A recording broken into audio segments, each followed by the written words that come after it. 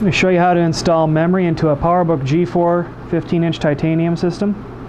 Start by making sure the machine is completely shut down. Open it up. Remove the keyboard by pressing in on the two release clips. Set the keyboard out and onto the trackpad. I'm going to remove the bottom slot memory from this unit because I'm going to install two 512 meg chips. The bottom slot memory in this comes out by releasing these two little clips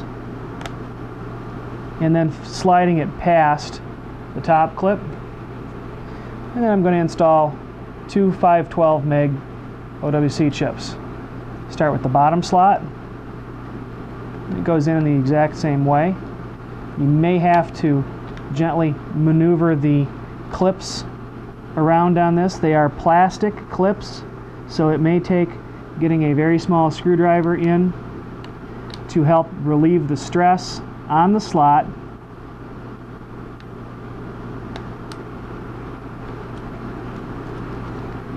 And you can see how these little plastic tabs have now locked down over the top of the memory.